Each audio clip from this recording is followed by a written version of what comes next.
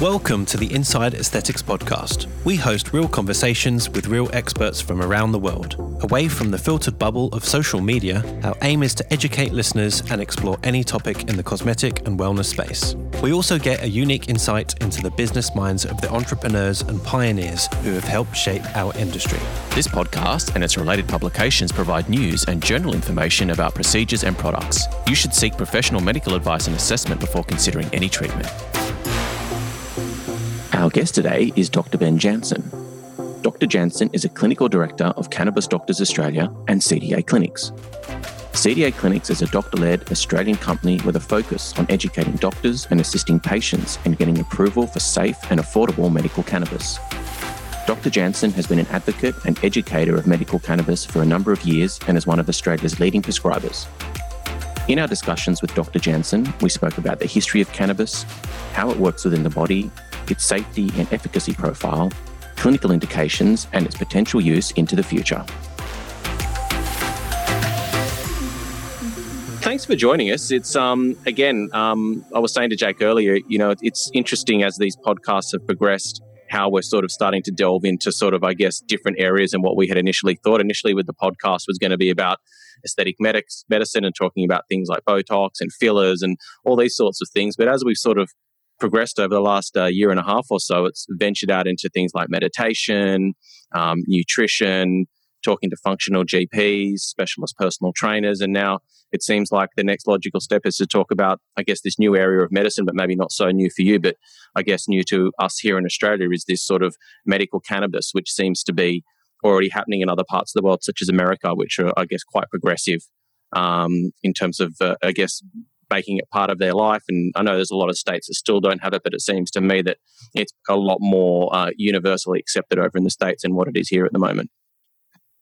Yeah, definitely a brave new world for a lot of people, but it's an ancient medicine. So it's about rediscovering it really from spurious beginnings of being outlawed, right? Yeah, exactly. Well, maybe let's start at the beginning here. Obviously, it would be great if you can tell all of our listeners a little bit about yourself and your background, and then maybe let's talk into the origins of cannabis and take people on a bit of a trip down history lane or memory lane, if you will. Is that a bit of a pun, a trip? Yeah. All right, so I better get my disclaimer out of the way first. My name is Dr. Ben Jansen. I'm founding director and beneficiary of both CDA Health and Cannabis Doctors Australia. And whenever we talk about medicinal cannabis in this sort of forum, let the listeners know that this is not an inducement to use medicinal cannabis. It doesn't go in any means to give you personal clinical advice. We always advise that if you think that medicinal cannabis is right for you, that you should check with your doctors or our doctors to see if it's right for you. We're very much compliant with the Australian legislation in that regard. Yeah. The history of medicinal cannabis goes back thousands of years. It was used by the Greeks, it was used by the Chinese. Ben, we're just losing you a little bit. Sorry to cut you off there. We're sort of your microphone fading in and out. I don't think it's an internet thing. But does it sound okay from your end, Jake, or are you having a little bit of similar? I was wondering if it was the internet, but I can make out what Ben's saying. Okay, no worries. Sorry to cut you off there. You're right there. I might just go to advanced settings. It's okay. We keep it real for people. We leave all this stuff in so they know it's a legitimate, off-the-cuff discussion. So we keep all these good bits in. Allowed. All right. Well, maybe it makes sense, Ben, to sort of start at the beginning. I mean, tell us a little bit about the history of cannabis in terms of where it all started, what it was used for, and then obviously getting to that point in time where it became illegal. I think a lot of people don't really understand the history behind cannabis, how long it's been around for, and the real story behind why it became like an illicit or an illegal drug. Yeah. So I guess the plant's been around for millennia. And its use as a therapeutic plant has been around for many centuries. We're talking back before the Greeks, the Chinese used it, and quite popular through the Victorian times there. Sir William O'Shaughnessy was the scientist from the Victorian era who elicited how to extract out the cannabinoids and then put them into different products, mostly tinctures that could then be used in patients. But then also the dosing schedule that goes with that first of all, he did his studies on dogs and then moved across and made up a way to produce it and then also give it to patients in humans. And it was very popular through those Victorian times and going into the early 1900s. And it was the most prescribed medicine by doctors up until it was then outlawed in the late 1920s going to 1930s. And it was around that time of prohibition where the prohibition of alcohol was enforced, but then that eventually fell over. And then the agency that was in charge of that, headed by Harry Anslinger, had nothing to do. So he came up with a fantastic scheme to make something else illegal, and then shift his men and money and the political movement there against that. So then they could point the finger at cannabis or marijuana, as the Mexicans called it. And then also by doing that as well, shift political racism that way as well, right. And really vilify it and make up all sorts of mass hysteria and misnomers and falsehoods just to push that political agenda. Yeah, I remember that. I mean, that movie that came out, Reefer Madness. It's always been seen as like, it's that crazy drug. It'll make you insane. It'll give you man boobs, or all these sorts of things. I know there was even more sort of nasty things that they said in, it was used for a lot of racism, and they sort of linked it to certain, minority groups of people and so on and so forth. So it was really outlawed for commercial reasons, not for, Absolutely. Yeah. And one thing I think we missed off the list there was came up against those textiles, the rayon, nylon, patentable fabrics where you could get a pretty penny, whereas cannabis was grown out in the fields as hemp and then made into ropes and textiles and canvas. That's where the word canvas comes from. Is cannabis. Yeah, it seems like it's this plant that can do almost anything. You can. Obviously you've got all the we're going to talk about the therapeutic benefits, and it can be used as like herb. It can be used in cooking. It can be used to make clothes, paper, all this sort of thing. So it's this sort of plant that grows like wild. I guess that's why they call it weed, because it grows like a weed. Exactly. And it threatens so many industries, and that's why it was illegal. It's kind of crazy, isn't it? This plant medicine that's been used for thousands of years, all of a sudden disappears from people's, from society. For commercial reasons. I mean, you've got I don't know how many people in jail over in the United States at the moment. They're in there for this. I mean, I'm not sort of sitting out here saying you should be selling drugs or anything like that. But when you think about the fact that it's becoming legal in most parts of the world now, but yet people are still sitting in jail for it, it seems crazy. Yeah, it's been pushed just the absolute wrong way, and that stigma still remains these days. So if we're talking to these elderly patients, anyone over the age of 60, when they come in and talk to us, they say, well, you're not going to give me the thing that can get me high. Actually, that sort of is the medicine that would work best for you for your nerve type pain. And so a lot of time it's a bit of stigma busting with these elderly patients. And it's sad. 80 years of stigma is really hard to turn around. Yeah, it's like tattoos. Someone sees you with if anyone over the age of 70 sees you with a tattoo, they think you're in a bikie gang. Whereas now it's just universally accepted. But they did have that connotation where tattoos were only worn by people who were criminals. I don't know. There's some good and some bad tattoos out there. Some of them should be criminal. Yeah, for sure. We're nice and wholesome here at the Medicinal Cannabis Clinic. We don't be brought into that. Keep your sleeves down, David. Don't flash your arms. So, Dr. Jansen, I want to ask, how did you get into this? Because obviously you're from a GP background. So what stimulated you to sort of go down this path and start your own company eventually? Yeah. Well, first of all, it's the right thing to do. It's the right side of history. It's the right side of medicine. It's the right thing to do for people. For me, a GP background, an urgent care background, when I saw the change of the legislation back in 2016, and that was just the government then saying, hey, it's not illicit anymore, it's not Schedule 9, we're going to deschedule it down to prescription medicines, I knew that things were changing because you could see it around the world. You could see these amazing cases coming through and the changes in different countries, in Canada, in South America, America dragging its heels. But you could see these cases where other medicines weren't working and they were causing harm. And then we're getting these cases where these people are turning their lives around, be it for chronic pain, be it for cancer, be it for epilepsy. So for me, it was a no-brainer, really. I don't think I was any more intelligent than anyone else for going, this is where it needs to be, because you just simply need to look at the evidence. Yeah. I mean, did you get any sort of pushback from colleagues, family? Did anyone, because like you said, it's got a stigma against it, even though that's sort of a bit irrational. But did you sort of come up against any problems with people when you said, oh, by the way, I'm going to set up this company basically promoting medical cannabis? Did you come up against any pushback from anyone? At the very beginning, there was a lot of pushback in the medical fraternity in Australia and New Zealand. And I've been talking on the matter, trying to educate people, going out and doing conferences and educational events. And you still get a lot of doctors still stuck in the old stigma. I can't do it. I have a moral objection to it, but I will go and happily prescribe you opiates and get you addicted to that or some other harmful chemical. And we're talking about chemicals here. We're talking about molecules either way. Yeah. In terms of, I guess, your history in terms of, moving from like general practitioner, what was the sort of thing that sort of motivated you in this direction to sort of leave that all behind? Did you feel like you could just help patients more by moving in this direction? Was it, because we've had a functional GP on here before, and one of the things he was saying was he wanted to get to his patients before they got sick. By the time they came to him with symptoms, they were already in a bad place. Was that like the sort of similar mindset for you? You thought you could help people more by moving in this direction?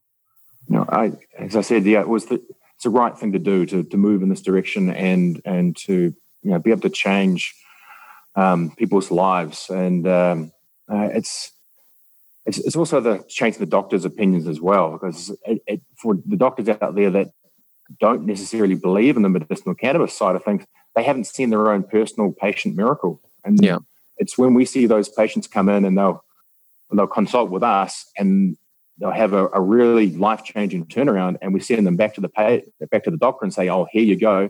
By the way, this person's really turned their life around and feel fantastic and are doing well. Then all of a sudden we get 5 or 10 referrals from them. Oh, actually, it does work. Okay. Yeah. And you were saying that it's a Schedule 8 drug now. So in terms of how that ranks, I mean, I know we've got a lot of medical professionals who listen to this podcast. So sorry for boring you with this question, but I guess there's a lot of people as well who aren't. Can you put that into context for how severe that is as a class of medication? Because from my understanding, the drug that killed Michael Jackson is a Schedule 4 or 3. And propofol, I don't know if propofol is a Schedule 4. It might be a Schedule 8. I'm not too sure on that. But okay.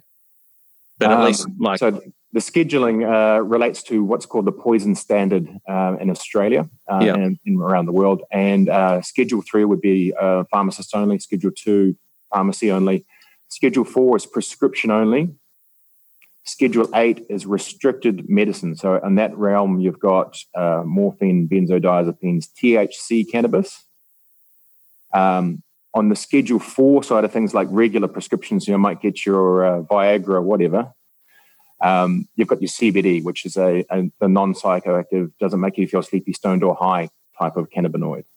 And then the Schedule 9 is the illicit substances. Yeah. So propofol is a Schedule 4 in Australia.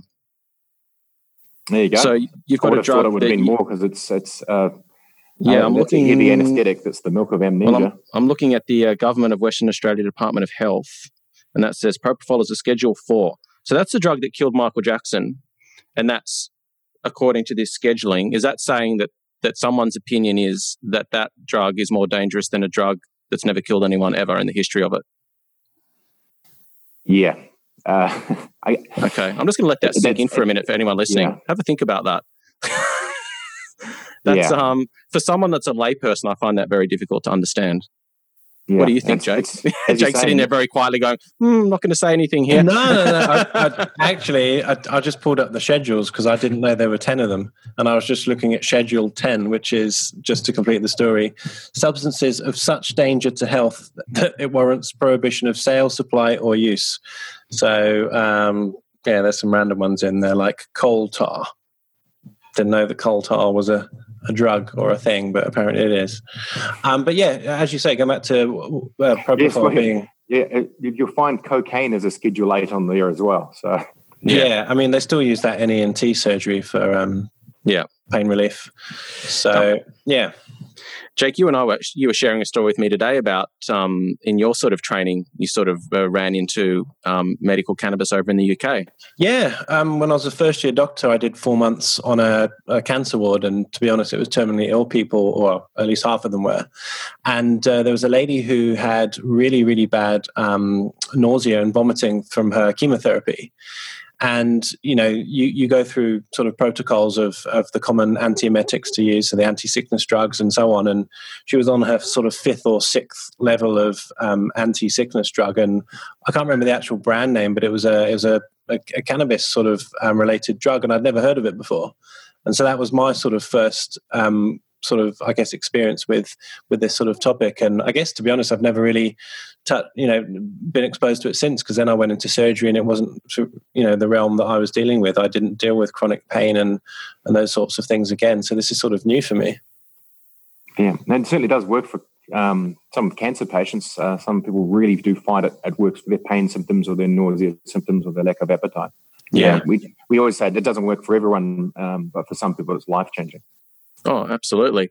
So what can it be used for? So let's just sort of run through, because I actually saw your talk you did on YouTube when you did that, like, as a 15-minute chat to, I think it was the Royal Australasian College of General Practitioners. And you sort of had some tables up there and you were discussing, all the different indications. And then you were looking at, were you looking for, because for anyone listening, you can take the tincture or the medication and split up the different. You can take out the psychoactive parts and bump up the CBD parts, and there's sort of varying strains of it depending on what it is you want to treat. So could you just run us through all the indications and sort of what's good for what, just I guess in broad strokes, sort of what we're looking at here? Yeah. I was going to ask if we could sort of backstep 100 miles, because there'll be some people who go, what is cannabis? Like, I've heard of this stuff, but I don't know really what it is. Like, it is a plant. You touched on that, but then from there, we've gone to medicine, and there's sort of no link. So, let's do it. Let's do it. I'm moving too fast for Jake. Let's do it. So cannabis is indeed a plant. There are a number of different cultivars or strains of it. Cannabis sativa, cannabis indica, and then we've got the hemp plant as well. And these all have similar looking leaves to that, some thick, some thin. Like tomatoes, they'd come in different varieties. Some with more content of the cannabinoids like THC or CBD, and some with very, very little amounts of those things. For instance, in hemp has a virtually no THC or CBD in it. So is the leaf in your big sort of logo on the back, is that a hemp leaf or is that a cannabis leaf? You'd say that's probably an indica type leaf you can see in the back, and they're quite broad leaves. And those types of plants, that type of strain, was from the Hindu Kush, up in the northern Pakistan, India, up there, where they had these broader leaves. Right. Versus the ones that were closer to the equator that had the thinner leaves, the sativa type strains. Okay. Yeah. And so, most people would assume that cannabis is smoked. There's the stereotype of, people smoking stuff. But you've kind of alluded to it already. There's lots of different types when you turn it into a medicine. Yeah, so how is that process? How does that happen? And who's regulating it? Where is it made? Yep. So most of the cannabinoids that you'll get within the cannabis plant come out in the flower bud. As these buds come out, and that's why it's called, the recreational users or even the medicinal users call that the flower bud. Right. So those sorts of plants generally, for the medicinal side of things, and even on the recreational side, are grown in greenhouses or indoors where they can grow under lights or with lights and natural light as well, to grow out these flowers, which are quite dense flower buds, which can then be milled, and then you extract out these oily cannabinoids with either an alcohol or a different type of solvent. Ethanol, cold ethanol is one of the more common ways to bring it out. Yeah. Supercritical CO2 extraction is another way. So once you get them out, they are these oily, gooey cannabinoids. And depending on what strain it was at the beginning will mean what cannabinoids come out, and then some of the other chemicals as well, like the terpenes. If we're looking for the CBD component of it, which is the anti-inflammatory side of things, the stuff that doesn't get people sleepy, stoned, or high, that would be starting with a plant that's high in CBD or extracting it out later. But that costs a bit more money, so it's better to get it in the first place in the plant that way. And what does CBD stand for? So CBD stands for cannabidiol. Right. It's the non-psychoactive, doesn't get you sleepy, stoned, or high cannabis molecule. And the other one is the THC. The other one that we prescribe is the THC, tetrahydrocannabinol, and that's the one that binds differently in the body, binding onto nerves to turn them down. Thus, it can make people feel sedated, sleepy, stoned, high if you have too much of it. Or what we try and do for our people with pain or anxiety or other symptoms is just use the right amount. So come in from the bottom and then gradually increase until you get control of symptoms without those side effects. So if it's made from a plant, how do you regulate the sort of the concentration of all these things inside the medicine? Is it a pure oil, or do you sort of purify it from then, or how does it work? For those patients that want to use just a raw cannabis flower bud for vaporization, it just comes like that. Right. They take off all the leaves, etc. It comes as a flower bud, or they grind it up in the grinding machine, and then people will use that in a vaporizer where you're not burning it at high temperatures to get smoke. You're keeping it under that, so it's below 200 degrees. It's coming off as a vapor, much better for you, and then you're getting that into the lungs for an immediate effect. But that's only probably about 5% of our patients want to have that immediate dosing that they require for migraine, nausea, pain, whatever it is. Yeah. Most people get it into an oil form, which is then either mostly in oils, some of the oils in capsules, or maybe within a tincture, which is an alcohol, which is pretty uncommon, and then taking that orally. And then if you have it orally, it's going to take about an hour, 2 hours to get into the body and around to get its effect. And what does the oil taste like? Like hemp seed oil. I can't say it's particularly nice myself. It's oily. I don't really like hemp oil than myself, although I have cooking with fish and hemp seed oil. I do like that. I can tell you that. Okay. But most of it's pretty concentrated stuff. So it's like having olive oil, because a lot of it will be mixed in with olive oil or hemp oil, another oil carrier. So it tastes pretty much like the oil. I guess what I'm trying to do is work out, or should I say, push the stigma to the side, because this stuff probably isn't very delicious to taste. It's a medicine. It's not like a fun pastime to do, and you're not getting stoned. There's none of that with the CBD oil. No, definitely not with the CBD oil. Obviously, with the THC, if you have too much, you can get sedated. Some people want that, though. They're using it as a sleeping aid to get rid of their sleeping tablets. And it works for some people. Okay. Yeah. I guess you could always put it like in a smoothie, or you could put it into something if the taste of it's horrible. If you've got like a great protein smoothie or a juice or something like that, I guess you could throw it in, sort of mask it that way. You want to get a bit creative, a lot of people put it underneath peanut butter on toast, or underneath something oily. The actual CBD comes in its very pure form as a crystal, which you can then just sprinkle on food, and it's pretty much tasteless. Okay. Interesting. Okay.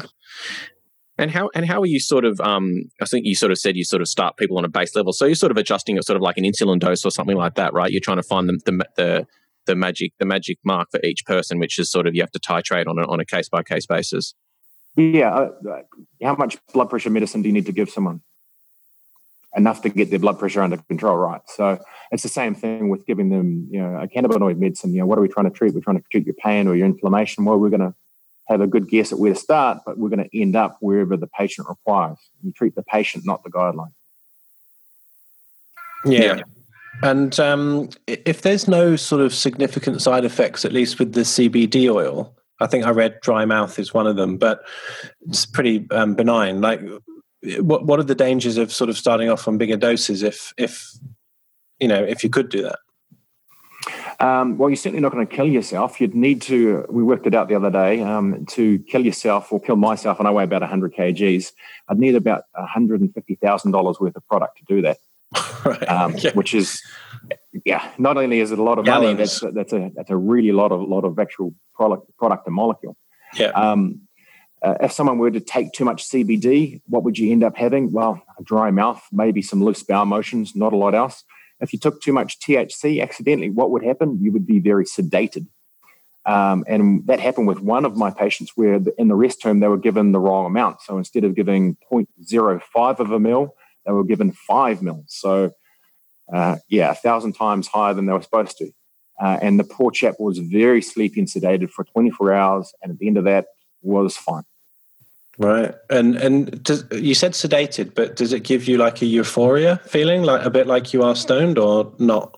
Yeah, if you have too much sleepy, stoned, high, I guess the side effects when we talk about the THC side of things, and that's the one that's going to bind on the nerves and turn nerves down for pain's the most common thing we use it for. Nerve type pain is, that feeling sleepy, sedated, forgetful.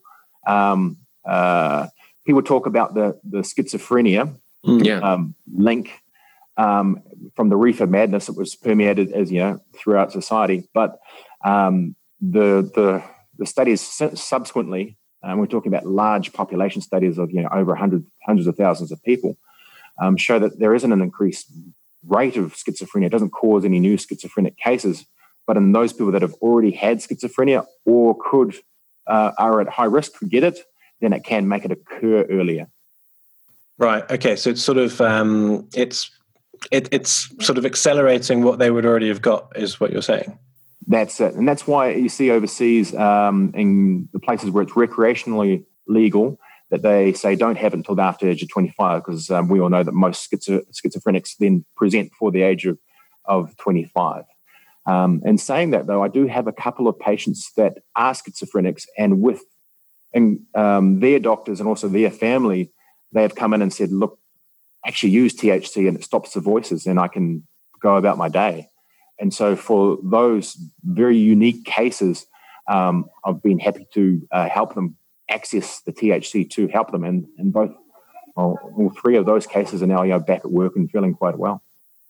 So can you tell me what a sort of a consult looks like when someone seeks out your company or a medical cannabis doctor? Like what's the conversation? What's the starting point? And how do you decide if it's relevant for them?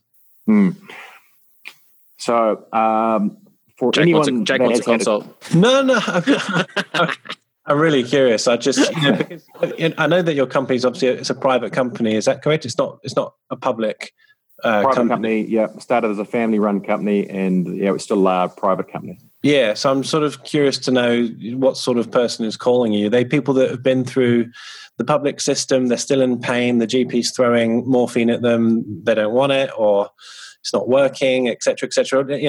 How are people coming to your business and what does that consult look like, I guess is what I'm asking.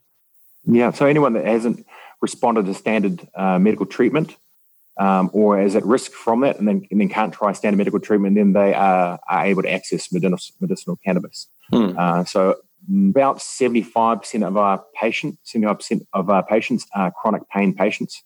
So that's nerve pain, neuropathic pain, migraine, headache, inflammatory pain, rheumatoid arthritis, osteoarthritis, various types of pain. The list goes on. Yeah. Beyond that, about 5% are cancer patients. About 5% are anxiety patients. We have depression, schizophrenia, as we mentioned, epilepsy, autism. Chemotherapy-induced nausea. If we talk about those broad strokes, the CBD portion of it, the cannabidiol, we use as an anti-inflammatory, a pain reliever, and anti-anxiety. Right. If we're talking about THC, and that's the stuff which can sedate you and it turns down the nerves, well, it's great for turning down nerve pain, number one. Yeah. Great for headaches, good for insomnia if you want to use it to turn down the brain to go to sleep. For some people, they say they respond to it for anxiety, but that isn't for everyone. Yeah, I guess it's in some cases it sometimes makes more people too paranoid or more paranoid. Yeah, and you hear that from the recreational users, and you see that in the studies. About 10% of people that have THC by itself without any CBD feel a bit anxious on it. Yeah. Well, I've read that a lot of that is because it just makes you hyper aware. Sometimes people get freaked out by that hyper awareness, but I've read that some people, once they sort of persist for a while, they get better at being under the influence or having that in their system, and they actually can still function. It's just there's an adjustment period where they just sort of need to persevere and allow themselves to acclimate to having this in their system. Is that right in your experience? Yeah, THC tolerance. it's not for everyone, THC, I have to say. So some people it's fantastic. Just they turn around, they say, look, my anxiety's great, my sleep's great, good. Other people, they just say, it doesn't make, I don't feel that good on it. It makes me feel anxious or paranoid a bit. And it's just not right for them. A lot of the time that can be with THC that's not combined with CBD, especially street cannabis, which has had all that CBD bred out of it. Yeah. So when we're giving it to anyone over the age of 60 or 65, most of the time we're giving it with a 1-to-1 ratio of CBD. Yep. In terms of driving, I'm assuming there's lots of people out there that take this strain at night time or the afternoon for medical reasons, and they get up the next day and they've got to drive to work. What are the sort of, you might not be able to comment on this, the legalities of, can it be in your system if you're not sort of feeling intoxicated anymore? Does that mean you're okay to drive? And how do you know whether you're okay, I guess, to drive? So the driving rules, sorry, I'm just going to pause because it might come through a bit crackly. That looks like internet's unstable. There we go. We're back online.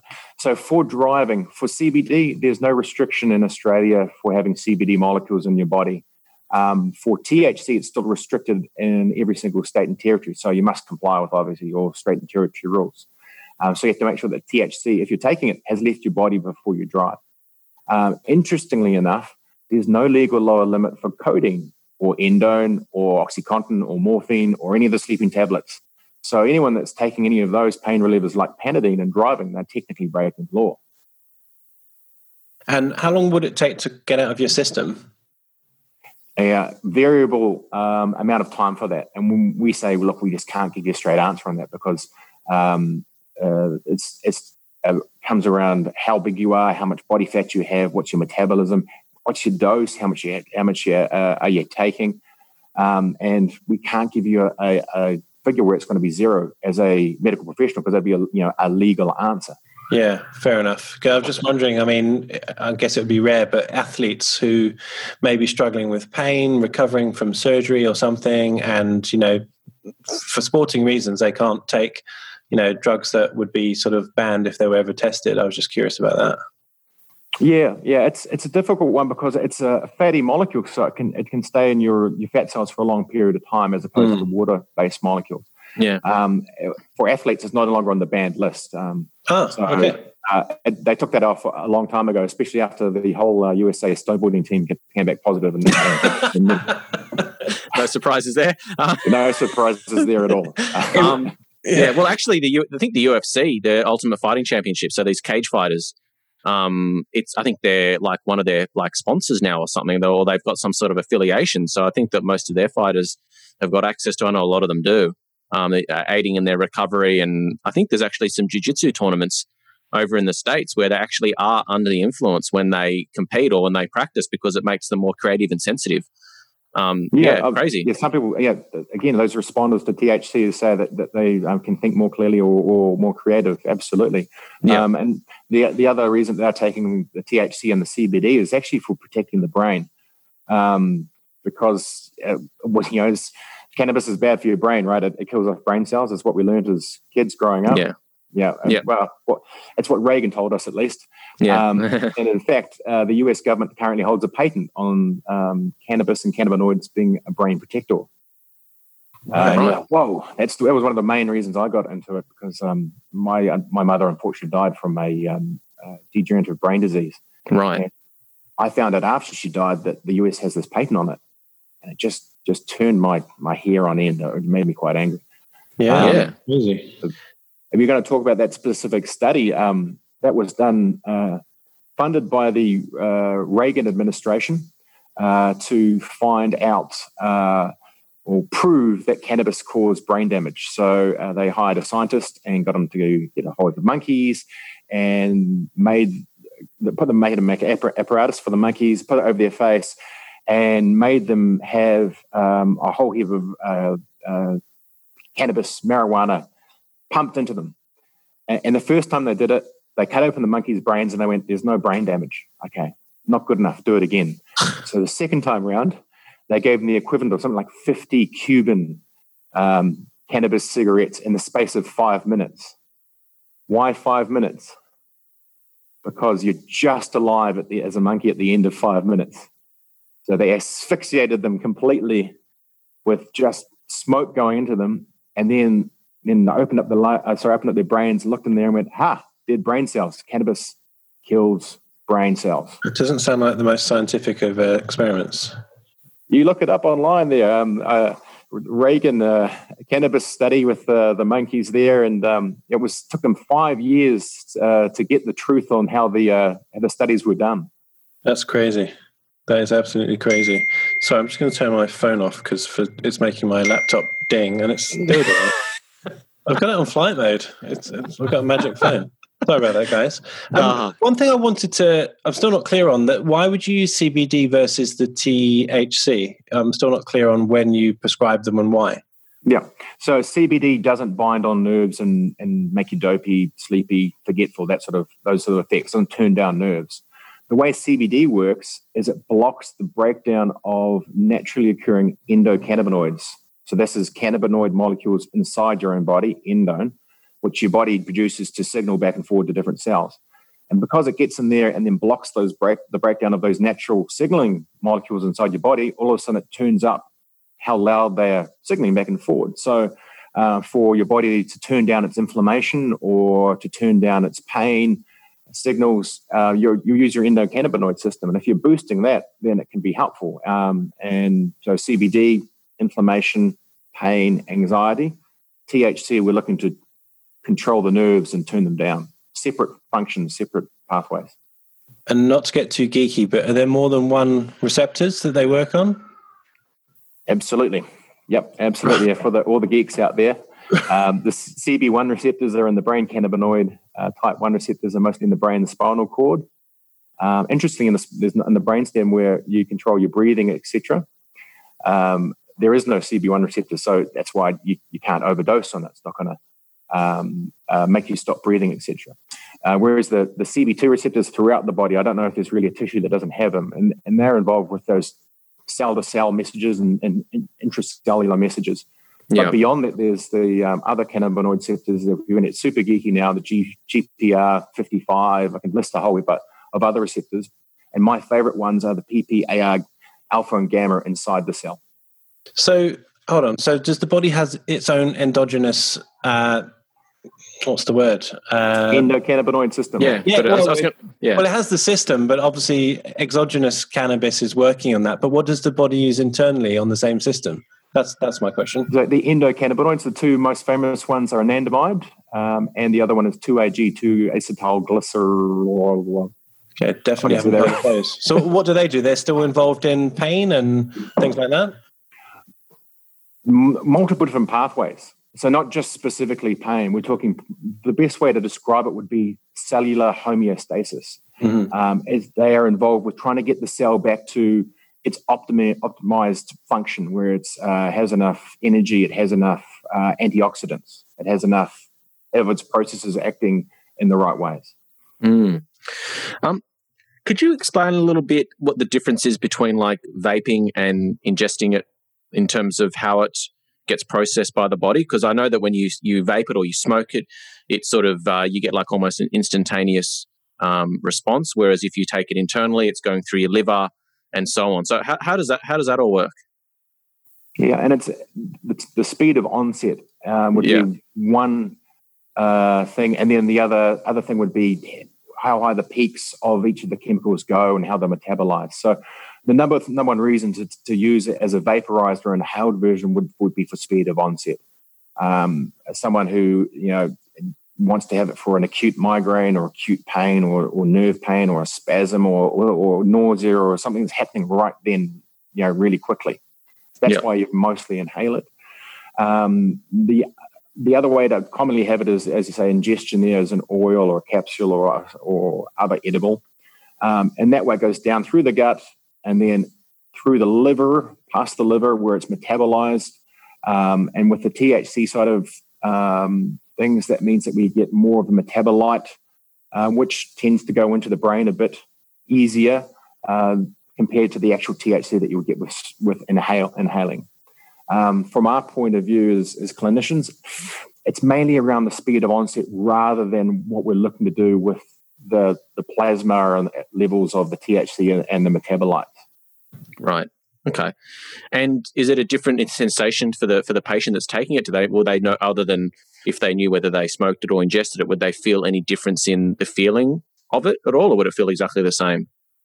For the CBD, no, really, because the CBD effects for anxiety are pretty mild, right? And they take days to come on. The CBD affects how the cells work for their functions and their processes. So it's a downstream effect of the CBD. It takes a number of days. We say 3 to 7 days for the CBD to start to work.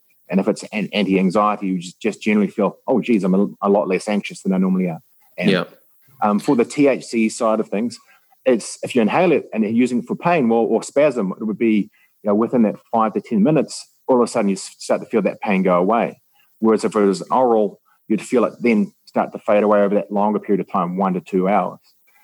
For the sedation side of things, and feeling sleepy, which is maybe positive, you're trying to use it to go to sleep, but as a side effect, if you're inhaling it, you can do a little bit and wait that 5 to 10 minutes, and then do a lot more rapidly than you can with oral dosing. So with the oral dosing, we might every day just increase by a drop. And then a drop, so that we can gradually come up, and rather than get to a level where you go, whoa, geez, that's much too much. I can't do anything. I'm really quite sedated. I need to lie down. We're just going to gradually get up to that level to control the symptoms.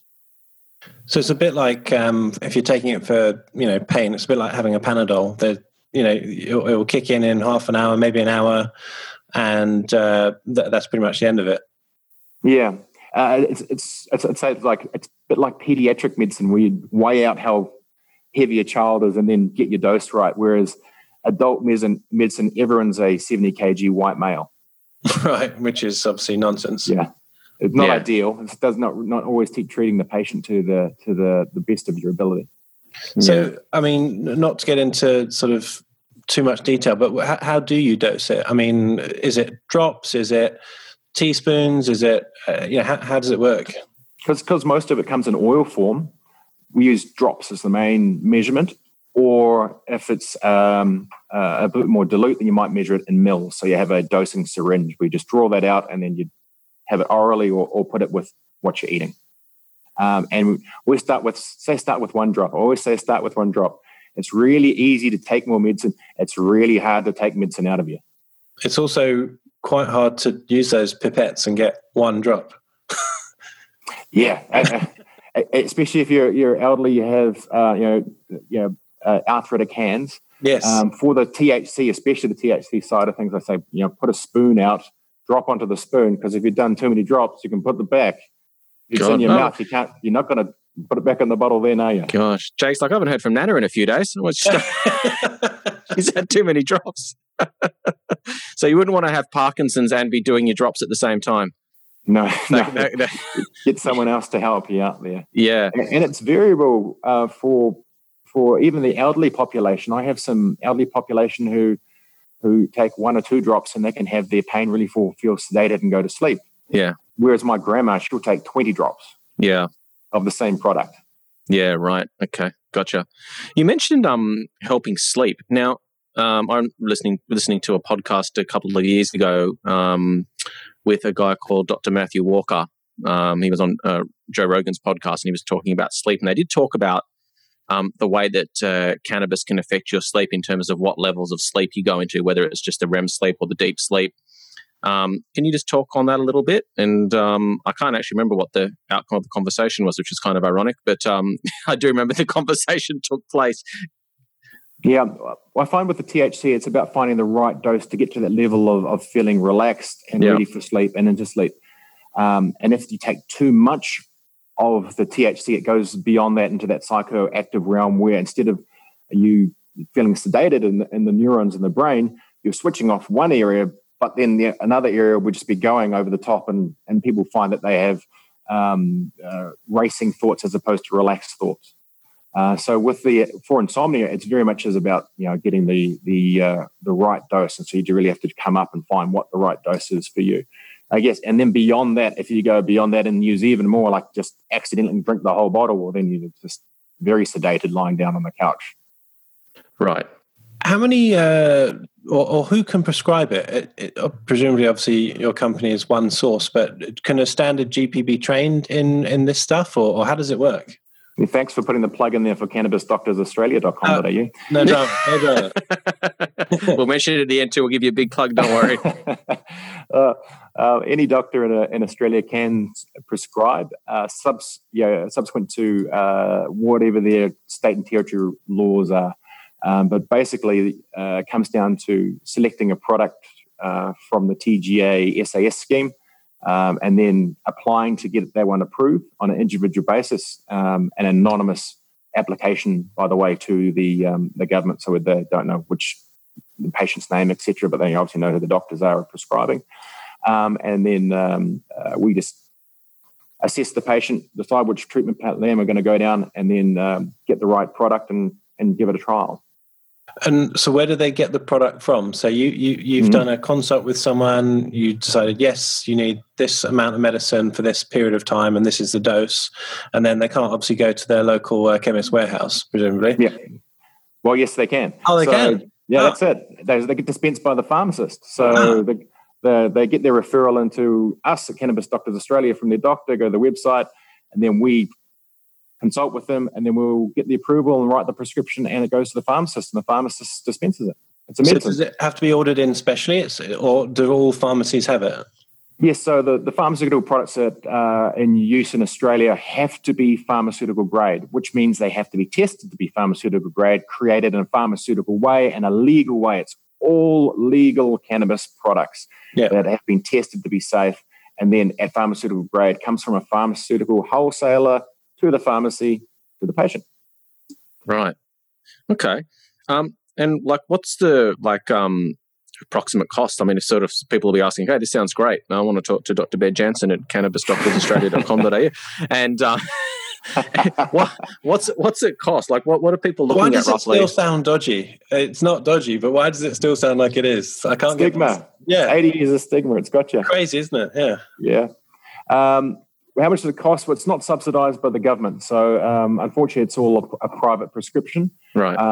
We find that a patient average is about $5 a day as a cost across the broad range of patients. So some patients will be spending more than that, and some patients will be spending less than that. Yeah. I can tell you in Double Bay, Sydney, about a coffee. So much we pay for a coffee in Sydney at the moment. So it doesn't sound like much. Small Sydney coffee, right? Yeah. No fancy milk either. That's just cow's milk. No almond milk, no soy milk, no oat milk. That's just the straight milk. In terms of all the indications, I think you sort of mentioned a few, but just for anyone listening, do you want to just maybe run through all the things that it can be used for? I think I've seen this list written somewhere before. I don't think I've come across a single medication that treats such a wide variety of different ailments. It's almost like a miracle, isn't I'm it? going to have to pull up my list because it's so big. Yeah, right. It depends who you talk to. I like to use my list, which has 36 conditions that I quote. So chronic pain is a big one. There's a lot of lumped into that.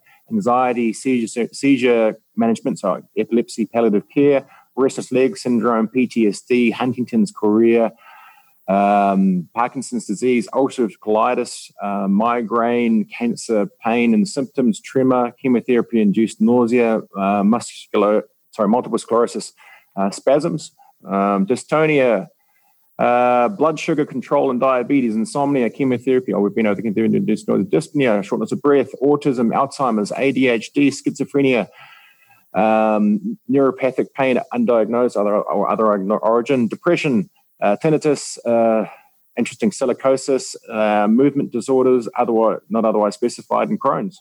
And presumably there'll be plenty more as time goes on. Well, I think the big one there is the pain, because and you really that covers most of what we do there, and from the nerve type pains through to the inflammatory pains, osteoarthritis, arthritis in general, spinal pain. That's what we mostly treat. And can you sort of give us an idea of why the sort of, I guess, the traditional pain medicines either aren't working, or what's the problem with that traditional pathway? Yeah, the real problem out there at the moment is the opiates. They've been hard pushed through the 90s, 2000s to the detriment of society. and they are with risk, unfortunately. So the number one thing is they are dose escalating. So you take an opiate consistently, but then your body will become no longer sensitive to it and tolerant to it, and you require higher and higher and higher doses of endo and Nortagen, etc. And then you get the side effects from not having that. So then the withdrawals, and of course they're quite harmful as well with regard to actually killing people. It's 3 Australians a day die from opiate-caused death. If we talk about Lyrica, which is another common nerve drug, there's something like nearly 200 cases a year from memory of people dying from taking Lyrica. I've taken Lyrica. It was terrible. One of the worst experiences of my life. Yeah. Suicidal tendencies. Really? Yeah. It's crazy. I had some nerve damage in my foot and I was on Lyrica. It was one of the worst experiences I've ever had in my life. Yeah. Yeah. I prescribed Lyrica to one chap, and his wife said for the whole day he was walking to the wall trying to open it like it was a door. That's crazy. It doesn't sound fun, but because it's called medicine and it comes from your GP, it's sort of accepted. Yeah, exactly. It's gone through the trials to get itself registered, and now we can prescribe it. Those sorts of things. Yeah. Sorry, did I cut off your list, or did you get to the end of the list? That was the end of my list. I can go through the nerve list, but the pain list. That's crazy. I guess to put things in perspective, I mean, you think about how many people, die of Panadol overdoses, or, how many women out there that have had adverse responses to the pill. This just seems like, you can just get something over the counter that can potentially be really fatal. Sort of thing. It sort of feels like this sort of need. I mean, it's good that's heading in the right direction, but it feels like it needs to really come under some major reform at some point in the future, because it just doesn't make sense to me. Yeah. The government has warned the doctors out there, especially the general practitioners, to stop prescribing so many opiates. Yeah. And TGA has actually decreased the pack sizes that you can get for the opiates now. And some of them are, like Panadine, now a prescription-only medicine, can't get it through the pharmacy. And the pack sizes have come down. So, I mean, the world is very aware of opiate-related deaths and harm. And, this is just one piece of the puzzle, I guess, and a good option for some people. I don't know if you could just summarise the sort of the law in Australia versus the medical cannabis. And am I right in saying it's only in Canberra at the moment, or at the ACT, or have I got that totally wrong? Summarise the law in Australia. Medicinal cannabis is legal in all of Australia. Federally, completely legal. If you get it prescribed, you can use it anywhere in Australia. You can carry it all through Australia. The only difference in each state and territory would be around what doctors are allowed to prescribe and how easy they can access it. So in Tasmania, good luck to you. You have to consult with us up here at Cannabis Doctors Australia in Queensland, which we can do for you. When you're talking about recreational use, and I think that's what you're alluding to there with Canberra. Okay.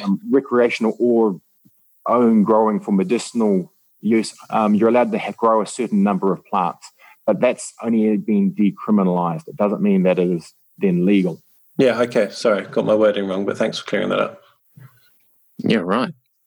And what do you think the future holds? I mean, what if you sort of had to sort of gaze into your crystal ball and sort of think about what it's going to look like in the next sort of 2 to 3 years?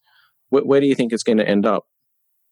I think you can easily look overseas to where things have already changed. And if we use probably Canada as the best example of that, the laws changed in Canada around medicinal cannabis when the Constitutional Court ruled that it was unconstitutional not to allow people to access their medicine.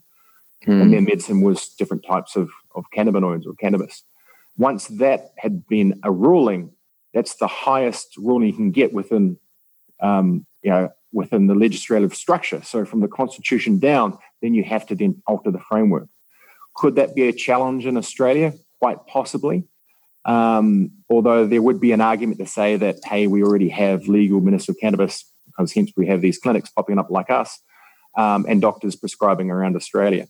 Yeah. Where do I see us in the next few years? More products that are more readily and easily accessible, and less stigma as we move forward. But there will still be those doctors out there that haven't seen their miracle yet. But when they do see their own miracle patients turn around on medicinal cannabis, I'm sure that we'll get more referrals from them. Yeah. Can I ask about your company? I read that when you started, you crowdfunded it. That's quite interesting. So how does that even work? And who owns the company? And, tell us about the process. Well, first of all, got funded from my pocket, actually from the mortgage. Okay. But yeah, the crowdfunding was a good, interesting experience. I think we were the first Australian cannabis crowdfunding. I don't know if anyone has taken me up on that and said I'm wrong on that. But that involved engaging in a crowdfunding organization business that had the license to do that. And then beyond that was just creating obviously the business plan, then promoting that out to the public and allowing anyone out there that wanted to invest in the company to then invest and join the CDA family. So those people have a proportional share in the company? They do, yes. So we have 550 shareholders now. I started as a family run and own business, and now we have some shareholders that we're very much happy to have, but very much also think about whenever we do anything. Great. That's awesome. Now, we've got a couple of guest questions. I think we've pretty much already answered one of them. I'm just going to double check. Someone was asking, when will this legally be viable in all states? Well, I think you've just said it is, apart from Tasmania. Yeah. It's just, if you go to our website and get your doctor to refer you in, and we'll discuss if it's appropriate for you is the answer to that. Okay. And then there was a specific question regarding Parkinson's. I mean, when would it be used, and what are the benefits? Parkinson's is a nice, interesting one, in that it's a nerve problem. It's the brain. It's the nerves which aren't functioning properly. So which cannabinoid are we going to use? Well, we're going to use the THC side of things that acts on the nerves. Are we going to give a pure THC? Probably not, because they are usually a lot older, and you want to mitigate the sleepy stone psychoactivity effect with some CBD. So usually a 1-to-1 ratio. Right. Now, then we're going to say, is it going to defreeze someone with Parkinson's? If you've got Parkinson's, you're frozen, you can't move as well. There's a very small proportion of Parkinson's patients, maybe 5% or so, that I've found that will defreeze by taking it and be able to move more freely. The other bulk of the Parkinson's patients are already on Parkinson's medications to defreeze them, but the side effect from defreezing with the anti-Parkinson's meds is you look like Michael J. Fox. You start to wiggle. Yeah. And so that's when we use the THC to try and dampen down the wiggly side effect. So as Parkinson's medications increase, get more wiggles, use a bit of THC medication to stop the wiggles. And it would usually be only about 1 or 2 milligrams 4 times a day. So these guys are usually spending about $2. Yeah. And I think you mentioned your mum's disease. Can it help with sort of cognitive dementias and those types of things, or not really? There's some studies out of Israel, use in rest homes, where they found that it decreased agitation, increased appetite, increased socializing. From our point of view, even by just using CBD, actually, on a number of patients, we do find that the rest homes are reporting the patients are better with the dementia, better with their interactions.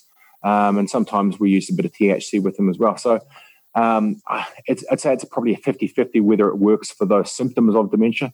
If it's going to stop you, is it going to stop your dementia from progressing? There's a theoretical neuroprotection there, but no one's done the big studies to prove that yet. Yeah. Okay. Interesting. I'm just scrolling through. This is from Leia. She's a nurse in Sydney. She wants to know why is there a link between cannabis and all of its products and in the teens and schizophrenia? What is happening? Why does it do that? Why is there a link to it? Yeah. As in, how does it make those people who are already potentially predisposed to it? Yeah. I don't think anyone really knows the answer necessarily. There may be certain genes which then predispose you to it. I have seen in a study. But if you're talking about unmasking it, if you're taking too much THC, then it can become not sedative but overstimulating in certain areas of the brain.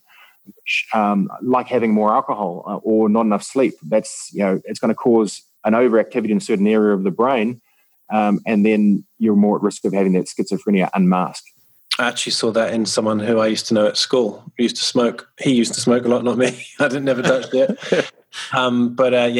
He had severe problems. He had to move in and sort of have help, and he didn't go to university, and his life was ruined just by smoking too much cannabis. So yeah, it does happen.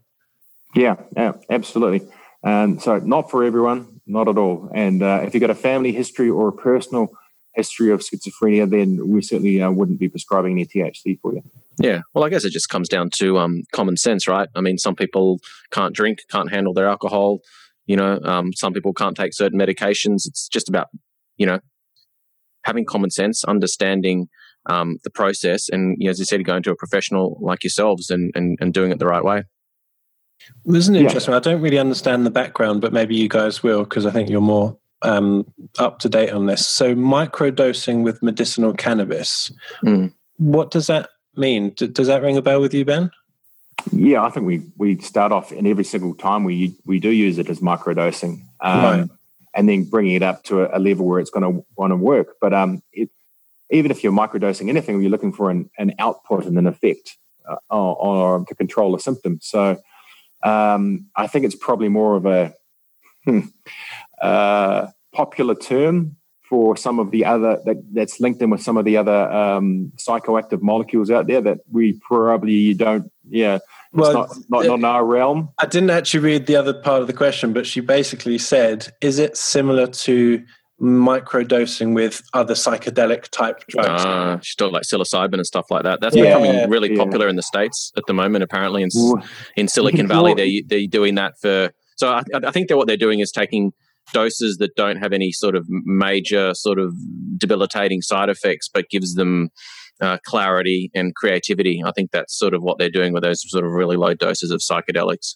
From what I've read. Actually, they're using them for people with PTSD from Iraq as well, I think. Well, yeah, it's being studied in, I think, Johns Hopkins University in the States at the moment. They're doing clinical trials for them and for PTSD and so on. Have you heard about that, Ben?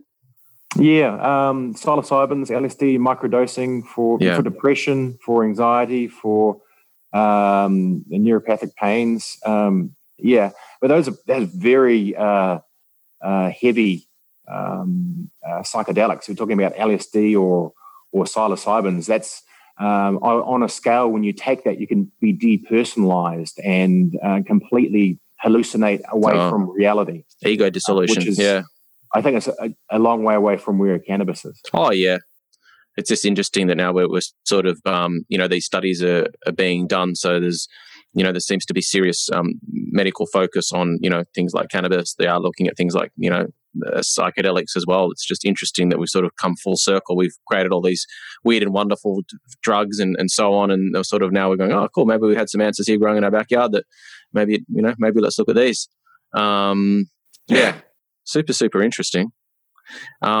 So in terms of how people get in touch with you, if they want to reach out and have a consult or get their doctor to reach out to you, they heard this podcast, they want to run it through their GP, how do people best do that? Best way to get in contact with us is through our website, cannabisdoctorsaustralia.com.au. Up there, you'll find the referral pack, the information, contact form if you have any questions. All the frequent asked questions are up there as well. We make everyone go through the website so that we can make sure that everyone goes through our patient care team to make sure that we have the consent, you are aware of everything, plus we got that referral from your doctor so we know what we're treating. Yeah, absolutely. And you guys on social media? It'd be interesting to see how that one worked. I'd like how your Instagram page would look. Again, right here, this is not an inducement to use medicinal cannabis. Yes. If you think cannabis is right for you, please check with our doctors or your doctor. Yes, absolutely. Well, thank you so much for your time, Ben. That's been fascinating. I've learned a lot for sure. Oh, thank you, guys. Thank you very much. And very much pleased to be on the podcast and hear some more. Yeah, thank you. And sorry for all the bit of the false start there and the sound issues, but we got there in the end. You did well under pressure. Thank you for sort of persevering with us. No problems at all, guys. Thanks. Thanks, Ben. Good luck. All the best. For our latest news, upcoming guests and episode topics, follow us on Instagram at inside_aesthetics. During the week before every recording, look out for our Instagram stories, as we'll give you the opportunity to submit your questions to our guests and get a shout out. You can also DM us for any other information, suggestions, or guest requests.